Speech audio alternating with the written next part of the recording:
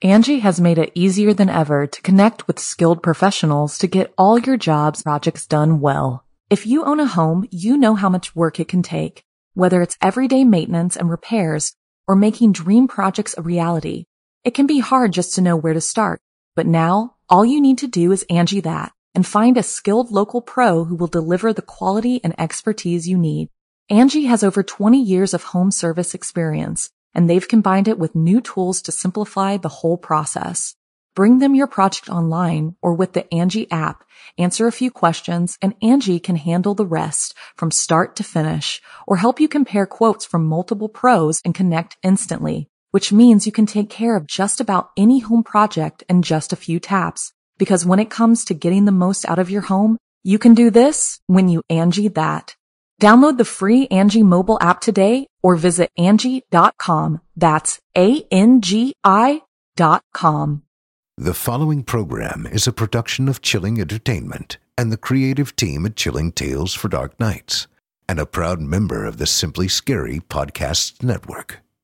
Visit simplyscarypodcast.com to learn more about this and our other weekly storytelling programs, and become a patron today to show your support and get instant access to our extensive archive of downloadable ad-free tales of terror. Thank you for listening and enjoy the show.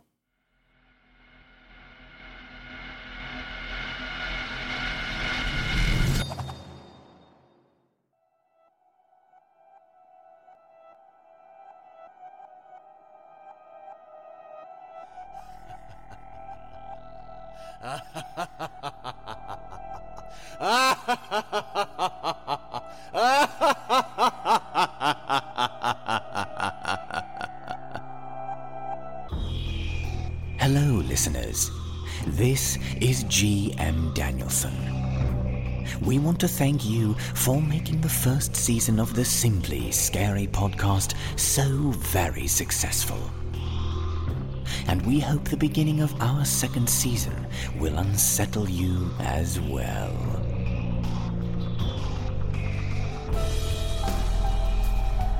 We are scheduled to premiere Season 2 of the Simply Scary podcast on January 11th, 2017.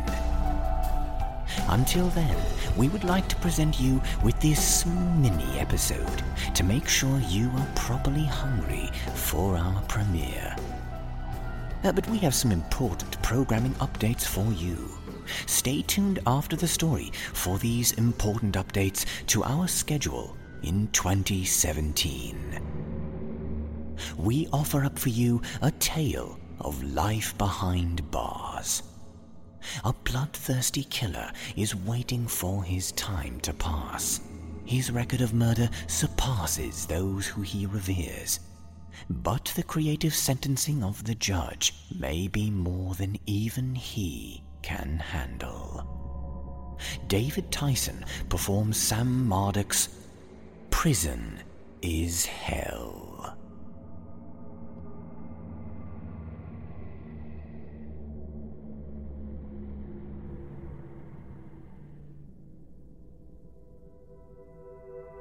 Prison is Hell. Written by Sam Marduk. Performed by David Tyson.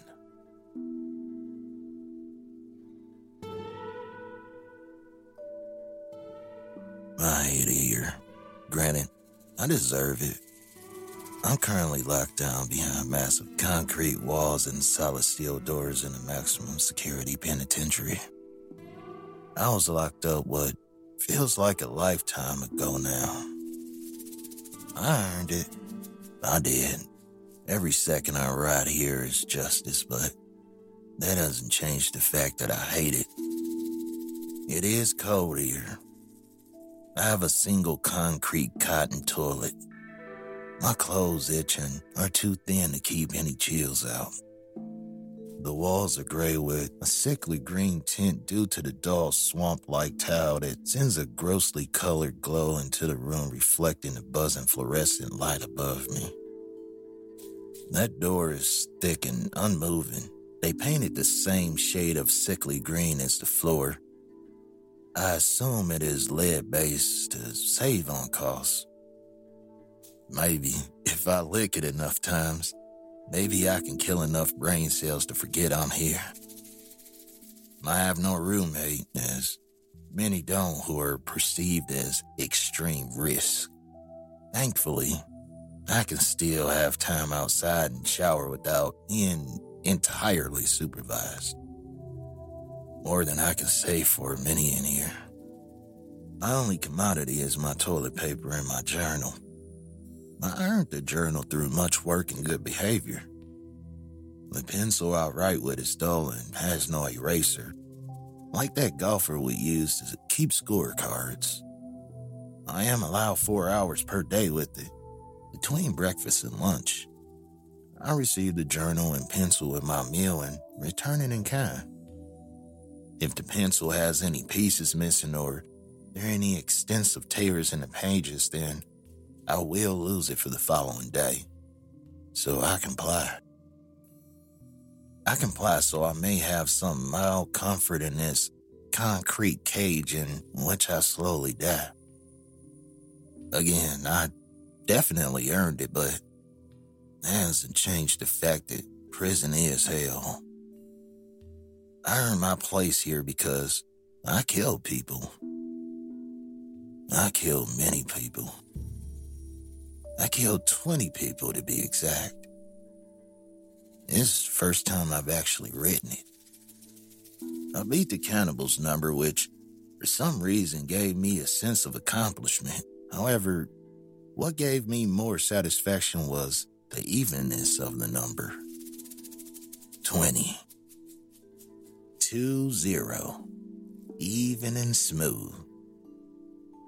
My composure made it this way. 21 would have made getting arrested a living hell. 15 would have been okay, but 20 was much cleaner. Increments of 5. Always increments of 5. Sometimes during the shopping trip, I would grab a stick of gum so as to have 20 or 10 or 30 items even. However, in the case of the killings, it was much more intense. The problem was the itch I felt in between. It was a gnawing pain in my mind from 1 to 4 to 6 to 9. The itch was not as bad during 5s, but 10s were the best. However, that number will eventually attract attention. That number is partially what got me caught, but I had to scratch the itch, so to speak. It made me emphasize with vampires in the old horror stories the sensation of ache and thirst that cannot be quenched. It is nightmarish. The same remained true for my age, 40. I finished at 40, which made me content. I hated not having an even age. I could force down the bad feelings when my age ended in 5s or even numbers, but I always had bad years with 1s, 3s, 7s, and 9s. I digress. I understand it's abnormal behavior, but it's compulsion. I manage it well enough that most would never notice in a day-to-day routine. I have to reminisce on these pages because I have no way of going back. It started many years ago and the urge only grew from there. The first time I killed was interesting. I should have felt the need to immediately kill again, as I did in later years, but I didn't. They say mental illness worsens with age. I guess that's what kept me from acting again so soon, but I'm not sure.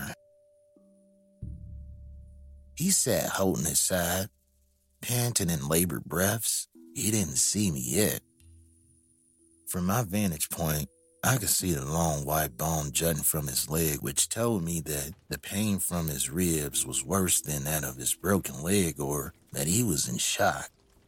Far above this section of the woods was a road, and from what I can see, a vehicle burst through railing.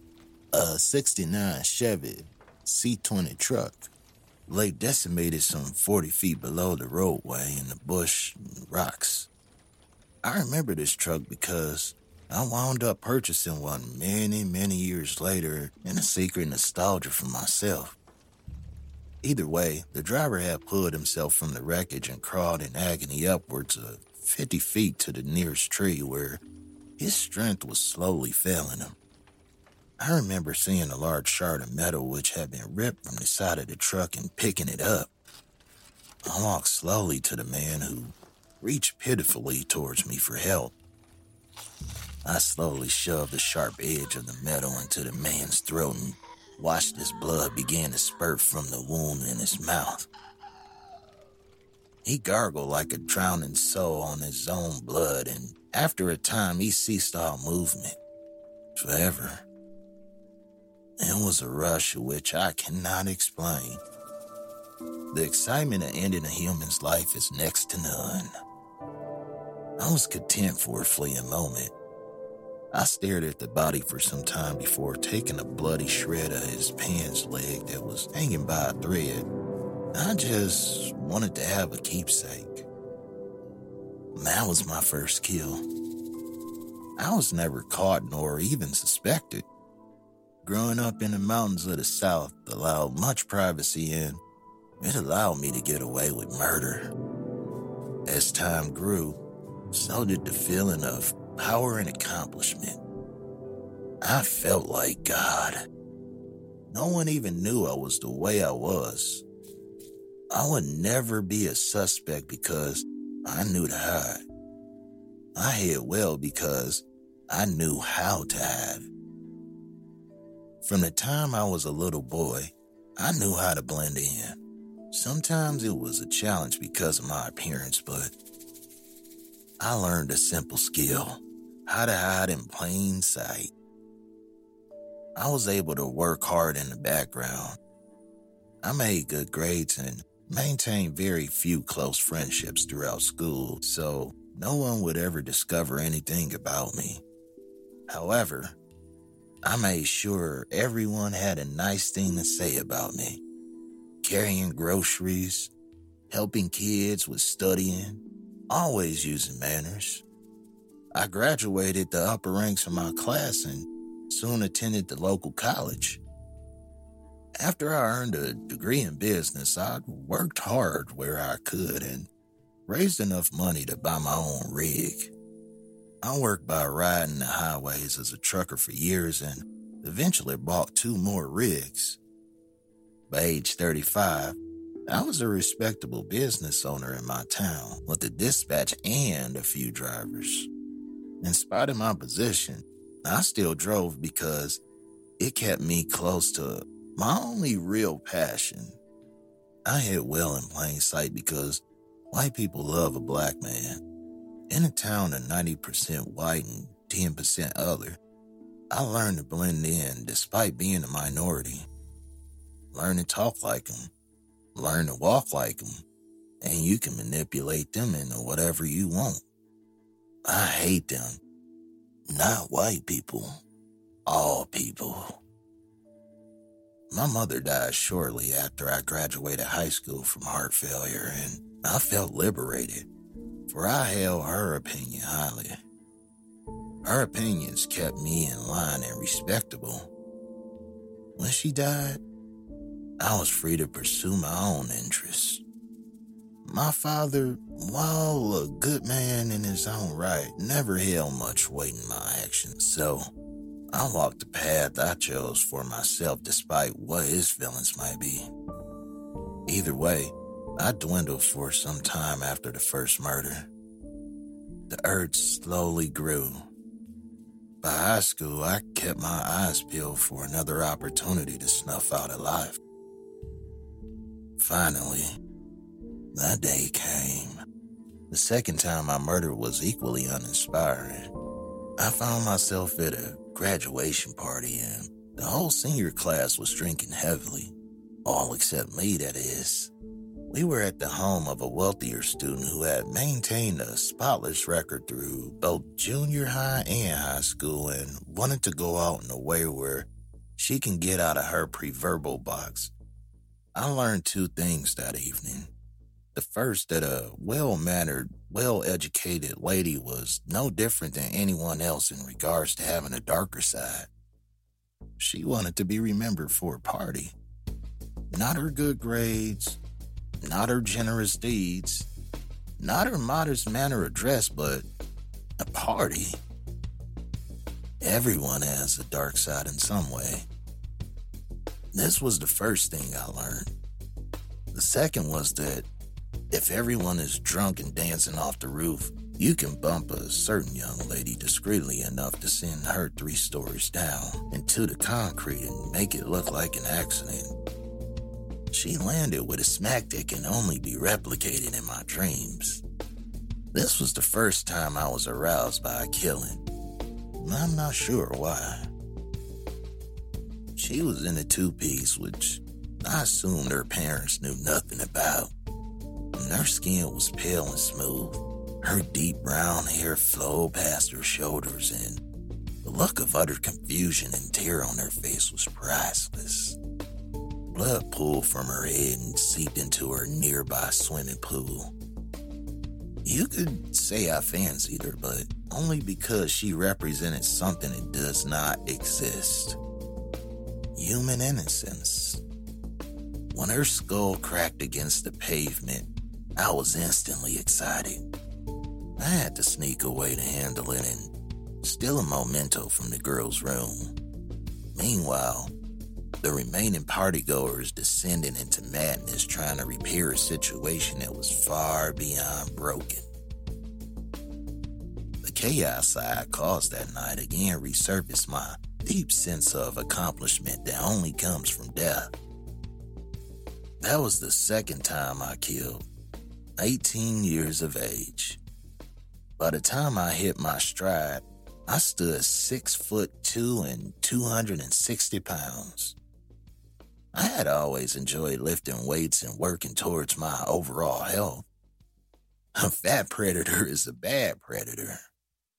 I maintained that level of fitness for most of my adult life. I had to in order to pursue my passion. Of course, things would have a way of catching up with me. I was incarcerated with an unfortunate mountain of evidence. I wouldn't say I covered every base perfectly to ensure not getting caught, but I felt like I was careful enough. In hindsight, it appears I wasn't. I remember the day I was arrested. I had turned 40 the month prior and was on the road delivering a shipment of plywood. I was behind the wheel of my rig in rural Alabama. I was taking a back road because I enjoyed the scenery, and when you're the boss, you can set your own schedule. At this point, I had killed 19 and the itch was present. I would have to rub the back of my neck when I thought about it. It needed to be scratched. I needed to take care of it. That's when I saw her. Miles away from any structure or living person was a broken down baby blue Volkswagen Beetle. The emergency lights were flashing and a woman was looking into her engine compartment. The height of my truck allowed me to scan both her car and the area surrounding us. It was tall, uncut grass and trees covered in utter blackness due to the overcast night. There was no one for miles and miles. We could be alone together. I pulled in behind her with my low lights on so as not to scare her. When I stepped out of the truck, I addressed her. "Pardon me, ma'am," I said calmly. "I know how to disarm. I have worked on my speaking voice for years in order to betray their security into my hands. Are you all right?" She stepped out from behind her hood and I saw her in better light. She was a young Hispanic woman. Her clothes were tattered, but I think that was intentional. She had silky, dark shoulder-length hair and black librarian glasses. She was pretty, which was a bonus for me. Consider it like a dinner. You're gonna get your meal, but When it includes dessert, then it's all the better. I also knew she could complete this cycle. She could be the 20th and I could rest. Best yet, she was petite, so there would be little fight. I think the engine is shot, she said in a desperation that these dark woods certainly played well into. She just wanted to get out of danger. Little did she know. I can give you a ride. I own my own company, so I can make time. I didn't want to sound arrogant, but I knew by making myself a manager, it would remove the creepy truck driver mentality. I don't know. I promise, I replied in my best zippity-doo-dah voice. I'll take you straight into town and we can find you a phone. My wife would kill me if I let a young lady stay stranded in the woods. I wasn't married, but this is yet another way of disarming someone. A spouse always makes a man less dangerous or, again, as she thought. Okay, she said with her fear betraying her skepticism. Thank you. I'll get the door for you. As she walked to the passenger side, I held the door open for her. As she took her first step up, I grabbed her ankle and put her straight down with as much force as I could manage. Her jaw connected with the stud metal stairs full force. I know some of her teeth were broken by the crunch that emanated from her skull. She fell limp to the dirt as I lifted her onto my shoulder. She didn't stir long enough for me to grab a large socket wrench from my rig. I could feel the warm blood from her mouth pouring down my shoulder. I carried her into the tall grass, just out of sight, and I had my way with her. It wasn't the first time I made a move, but this time was special. She was the 20th. She completed the need. Halfway through, she began a waking struggle. From there, I had to act. I took the socket wrench and began to hit her. She struggled to scream due to her shattered jaw. I hit her in her pretty face over and over and over and over and over and over. When I had finished, I took her wallet from her jeans. Her name was Amy. I took her glasses as they fell off when her face collided with my truck and avoided the wrath of the socket wrench. They had her name engraved inside the temple. I drove off, leaving the scene entirely. I had to re-enter the highway sometime later and saw lights in my mirror. I had been stopped before, once even with a body in the back, so I wasn't worried. The officer walked to the side and called me out. You William Haverson? He asked with an unreadable demeanor. Yes, sir, and I answered coolly, holding my ID and paperwork for the truck and delivery. He then spoke into his radio. Yeah, we found him. Officer, what's this about? I began to ask, but was cut short. Sir, please turn around and place your hands behind your back. Why? I asked. I was not about to be cuffed and restrained for no good reason. He then turned me violently to my truck and slapped cuffs around my wrists. From there, he sat me on the pavement and called for backup. When the other officers arrived, one finally noticed the blood on my back. Then they found the glasses. Next, they found the poorly wiped down socket wrench. They then received word of a brutal mutilation several towns over. They had stopped me initially because one of my drivers was caught with a brick of marijuana and they wanted to stop all trucks from my dispatch to make sure they were legitimate.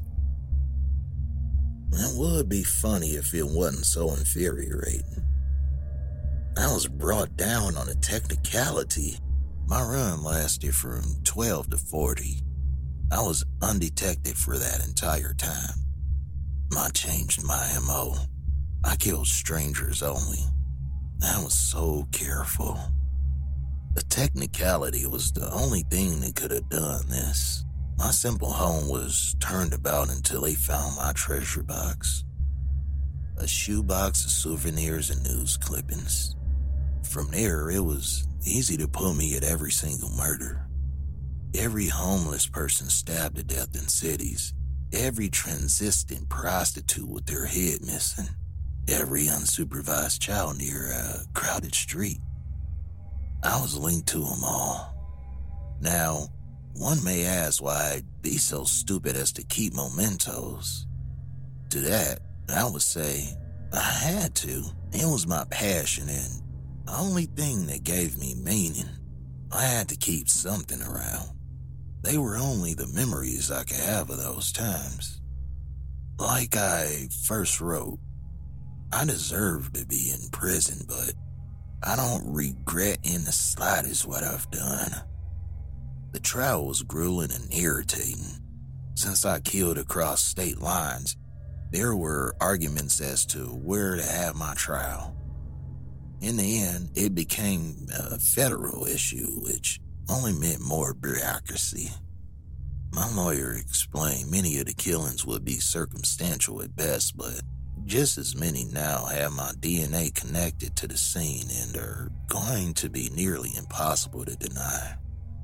I decided to throw in the towel. The media was out for blood, the public was out for blood, and the jury was out for blood. I'd had my fill, so now it was time to pay the favor forward. There was no way to avoid a life sentence, so I might as well come clean and get regaled the tales of my exploits to a room of terrified jurors and family members burning with hatred. Despite the difficulties of finding some evidence of murders, I was still convicted for 18 of the 20. Regardless, I was punished for them all. The day of sentencing, I stood still and stoic before the judge. I could feel the eyes of all those present attempting to sear me, but failing. The judge looked down at me and rambled about my cruelties and resentment for man. The entire time he droned, I stood with the thought of that death penalty was illegal in this state. It was utterly satisfying to know the uproarious crowds were calling for my head and law wouldn't allow it. I snapped out of my reverie when the judge got to the sentence. Seeing as how the death penalty is illegal in this state, and in light of that limitation, I feel obligated to render as severe a punishment as is possible within our justice system and my authority. I hereby sentence you to 1,001 life sentences. He was being melodramatic. Never in history had there been such an absurd sentence. What's worse, the number was uneven, meaning that for the rest of my life, I will have to stay 1001 when discussing my sentence. He knew this. My demeanor slightly shaken, I asked the judge, why 1001? The courtroom was silent. The families, friends, and jury looked at me with contempt, but that didn't matter then, even less now. The judge leaned over his podium. He smiled with a smugness that still boils my blood, and he calmly replied, To torment you. That's how I got where I am now. I don't interact with the other inmates regards. I just mind my business as best I can. I don't like to think about my sentence because it makes me itch. Similar to when you haven't paid a certain bill, but you don't have the funds. It's a wincing mental discomfort. And I write the rest of this as a testament to what happened yesterday in hopes it reaches someone on the outside. My day started normally. A loud bell rang and I got to my feet. From there, my door opened and I walked to the shower facility. I tried to find myself at the end of the line so as to get the most out of my cell. I'm a man who enjoys his privacy. The inmates here are insufferable. They are uneducated criminals who would have no life outside of these walls. My fellow black inmates gave me hell for being crazy, since African American serial killers are considered to be such an abnormality. The other races tended to stay to themselves, minus a few Aryan Brotherhood members casting an occasional slur in my direction. I entered the shower as normal, but I felt an innate sense of dread that I don't know how to describe. It just felt unpleasant. I felt watched and alone at the same time. I felt completely hopeless and near despair. I quickly finished my shower and left the facility. The halls were quiet and the stationary guard was not at his post in front of my cell. I was alone in the hallway. Suddenly, I felt a large hand grip my shoulder and order me forward. The next thing I knew, I was being escorted to the warden's office. I was somewhat stunned, but complied. I walked the tight enclosed halls until I reached the last room on the right. Inside was totally dark apart from a dim lamp illuminating the desk. The hand shoved me in and slammed the door behind me. I saw the silhouette of the warden and he beckoned me to sit. I sat across from him in uncomfortable silence. He didn't move and neither did I. I would force him to make the first move. After what felt like an eternity, he spoke up. "Let's go over your file." His voice carried. A mild southern accent sprinkled in. I did not respond. He'd given no explanation for why I'd been called in, so I decided to bide my time. From here, I will paraphrase what was said as my memory can't perfectly recreate the entire conversation. Count 1. Confessed, not convicted. Man falls off cliff and you assist him in passing. You were 12, so it wasn't included in your final file, but it warrants mentioning. Count 2. Confessed, convicted. You confessed to shoving a young girl off a roof and then robbing her home of a trophy. You were 18. Count 3. Confessed, convicted. Homeless man near your college, you stabbed him and cut out a tooth. You were 20. Count 4. Confessed, not convicted. You claim to have shot a prostitute in Texas.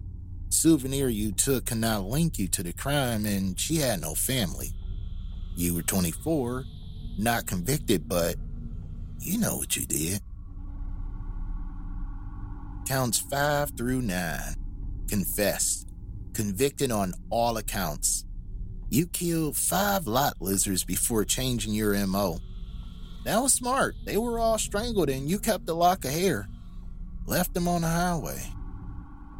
Count 10. Confessed, convicted. You took a lost 12-year-old and drowned him. You kept his retainer. You were doing well in life by this point, but murder still called, didn't it? Count 11. Confessed, convicted. This one was special, wasn't she? That gas station employee who you stalked for a while followed her home and broke in. Took your time and did it right. She broke your perfect street and you were going to make her pay, right? Kept her locket as a token of your affection. Count 12. Confessed, convicted. Brought a man from a local nightclub in Missouri to your home. Strangled him the moment the door was closed. Chopped him up and kept his teeth. Counts 13 through 17. Confessed, convicted on all accounts.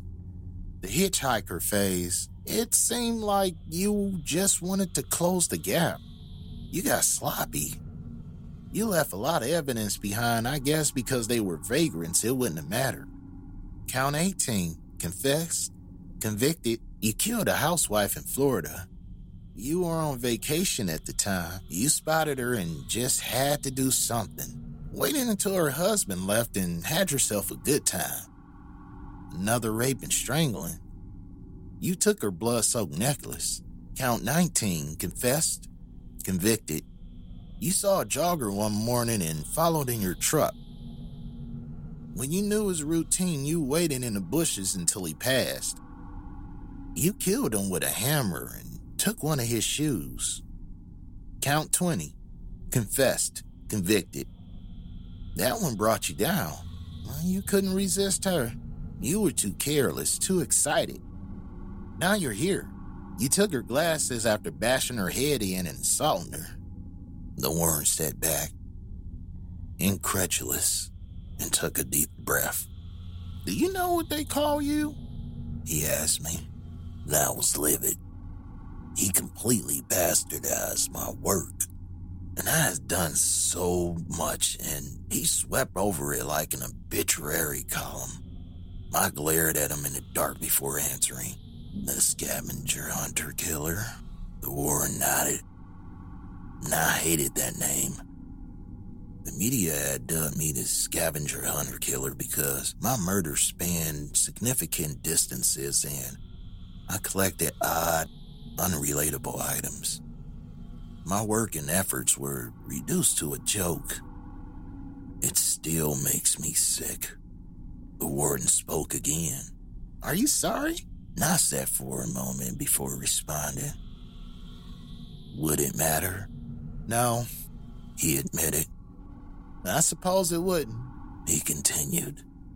I don't get it, really. You're a highly intelligent, healthy, and well-spoken man. You had a lot going for you. Why on earth would you throw it all away? I said in angrily silence. I refused to give this man the satisfaction of an answer. Do you believe in God? The warden asked. His tone changed. I chewed my tongue before responding. No. Pity, he responded lackadaisically, as if my response didn't really matter. That would make what I'm about to tell you easier to understand. I waited for him to continue.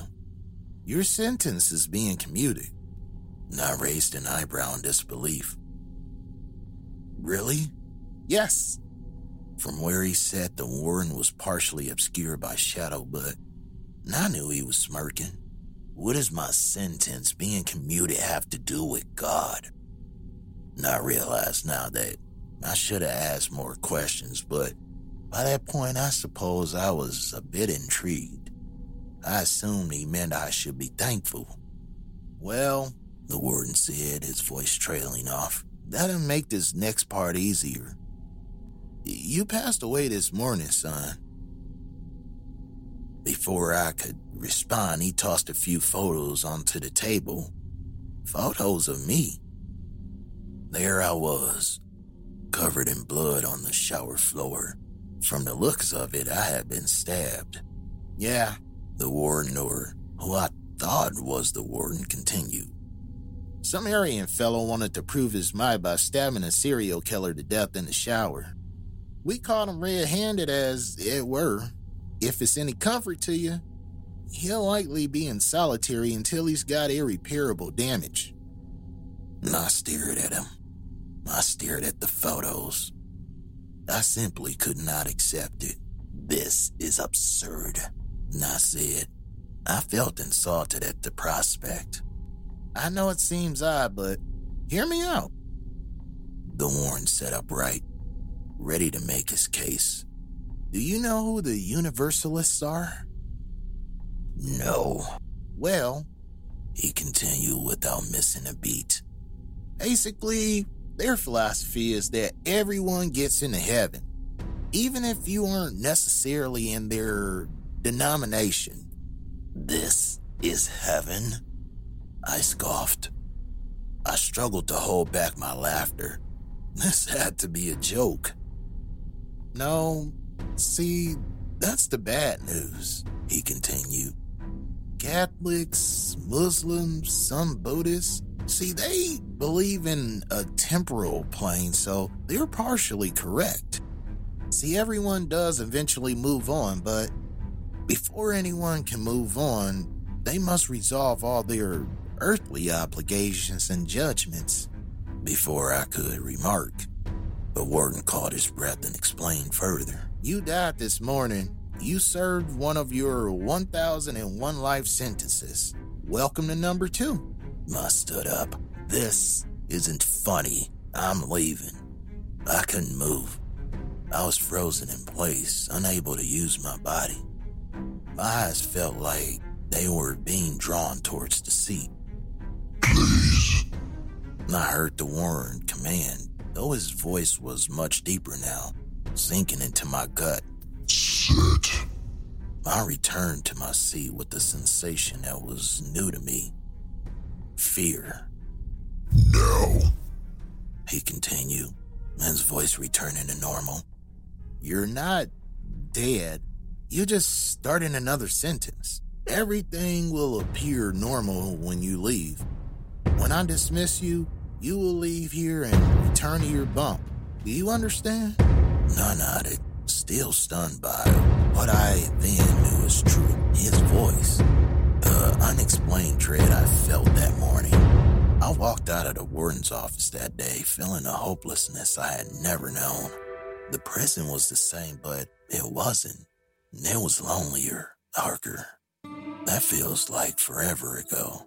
I've learned since then, first lifetime does not mean from the age at which you were incarcerated. I expected a 40-year life sentence, but after speaking with a few other inmates who I see sparingly and who are serving sentences similar to mine, I learned that it varies and is always at least 80, but can be kept up to 120 years.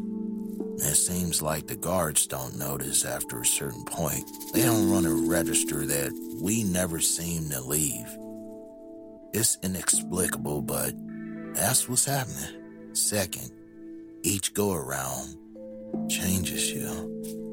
The prisoners don't notice you. The others, like you, have fewer words.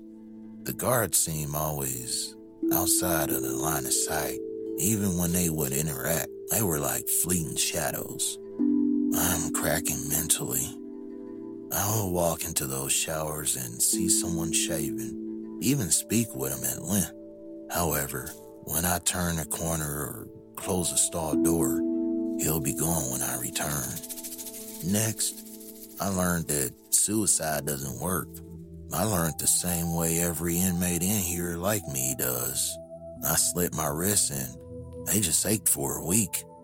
I swallowed bleach and had a miserable stomach ache, but no death. And I hung myself where I choked and flailed, fully conscious, for 8 straight hours until a guard found me while bringing my breakfast the following morning. I learned that being murdered decreases time served, but murdering adds to it, so no one serving a life sentence attempts murder here. Finally, escaping isn't an option. On occasion, we'll have runners, men who just finished their first sentence. One prisoner just snapped. He pulled maybe 60 years before dying in his sleep. When he realized what happened, he panicked and ran. The snipers didn't even turn. He grabbed the fence and immediately fell to the ground and shook violently. He died right there of a heart attack. I saw him a week later. 3rd life sentence, half crippled. It seems we're punished further if we try to leave. I don't know if it's permanent, but that particular prisoner, he was a wreck upon returning. He reminded me of the cats in my childhood neighborhood, the ones I used to torture. The first time you hurt a cat, it twitches and becomes neurotic, but given enough time, it accepts its fate. The man now spends his days staring silently behind dead eyes at whatever light source is around. Some even consider this some sort of limbo, where we remain trapped in a prison in which we were condemned until our body and soul have finished their sentences. Others see it as some kind of purgatory where we are all groomed for eternity in paradise. Either way, we are forced to remain, forced to live until we pay our dues, never truly done. I don't even know if time is the same now, but if you're hearing this, I managed to successfully get the word out. I have a handful of plans which I cannot speak of on record. I cannot risk any further attempts should this fail. I'm leaving my journal behind for the benefit of anyone who is a criminal or at risk of becoming one. I have between 80,000 to 100,000 years left.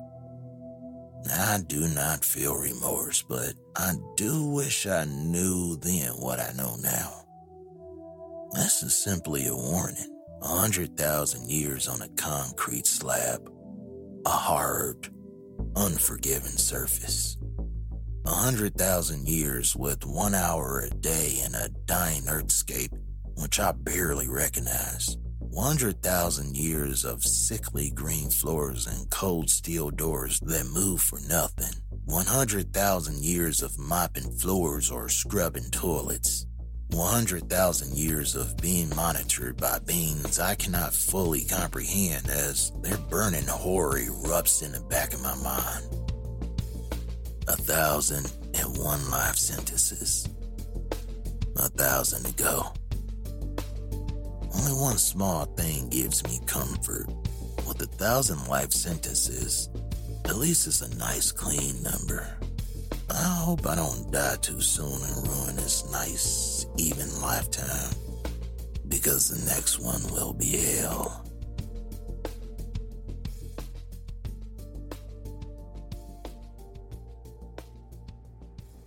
Angie has made it easier than ever to connect with skilled professionals to get all your jobs projects done well. If you own a home, you know how much work it can take, whether it's everyday maintenance and repairs or making dream projects a reality.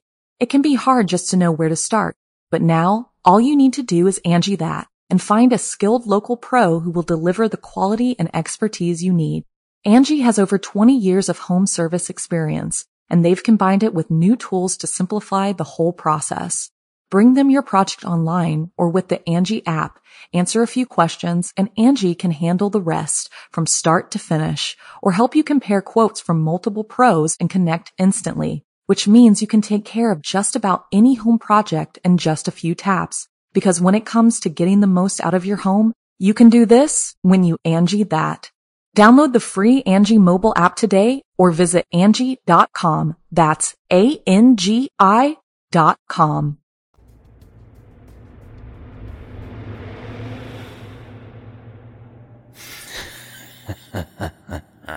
His suffering will go on and on, something tells me, and I certainly like the sound of that. It seems he gave his victims something that he will not have the luxury to experience. The mercy of one lifetime. But before we leave you, we have an alert regarding the Simply Scary podcast.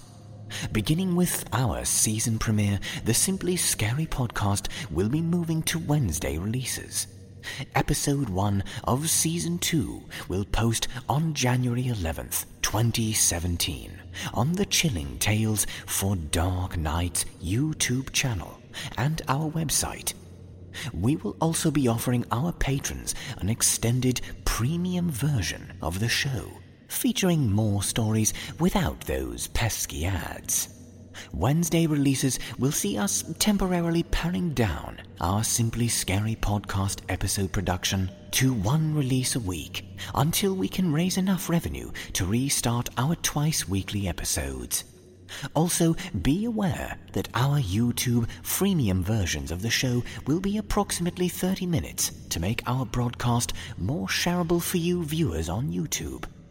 We do apologize for these major changes to our schedule, but necessity and a certain sentiment of an old British scientist, you may know him, Darwin, requires that we must adapt or become extinct. We appreciate your patronage here on YouTube and on iTunes as well, and the support of many of you becoming patrons. So, we are offering the opportunity to bring our paying customers the best we can offer, while still providing the free content you have come to love from the Simply Scary podcast and Chilling Tales for Dark Nights. We appreciate your understanding of this matter and look forward to your support to help us resume our regular schedule and once again, frightening you to the very core of your rotten being. Also, it is extremely important that if you cannot or will not support us monetarily, we insist that you allow the ads to play through in our videos here on YouTube and occasionally click on them to assert your viewership. This is a very easy way for you to lend your support without opening your wallet. If you are ready to help turn off the lights and turn on the dark with your monetary support, become a patron after this mini episode, and you will be funding independent entertainment that devours the competition. Go to simplyscarypodcast.com and click on Patrons at the top of the page to take the tour and to get first access to all our full content and unreleased material that you will find nowhere else. Our final update is regarding our giveaways at the end of the Simply Scary Podcast's regular episodes. We will be transitioning from choosing iTunes reviews to choosing winners from comments left on our YouTube videos of the latest episodes of the Simply Scary Podcast. So make sure to take the time after listening to the show to comment about your experience. Tell us what you think or just plain show your love. Constructive comments will be chosen randomly to receive a special gift from us at the Simply Scary Podcast and Chilling Tales for Dark Nights. I am GM Danielson, thanking you for joining us for this special mini episode. We will see you next time when we show you there is nothing simple about being scared. Unless, of course, it is the Simply Scary Podcast.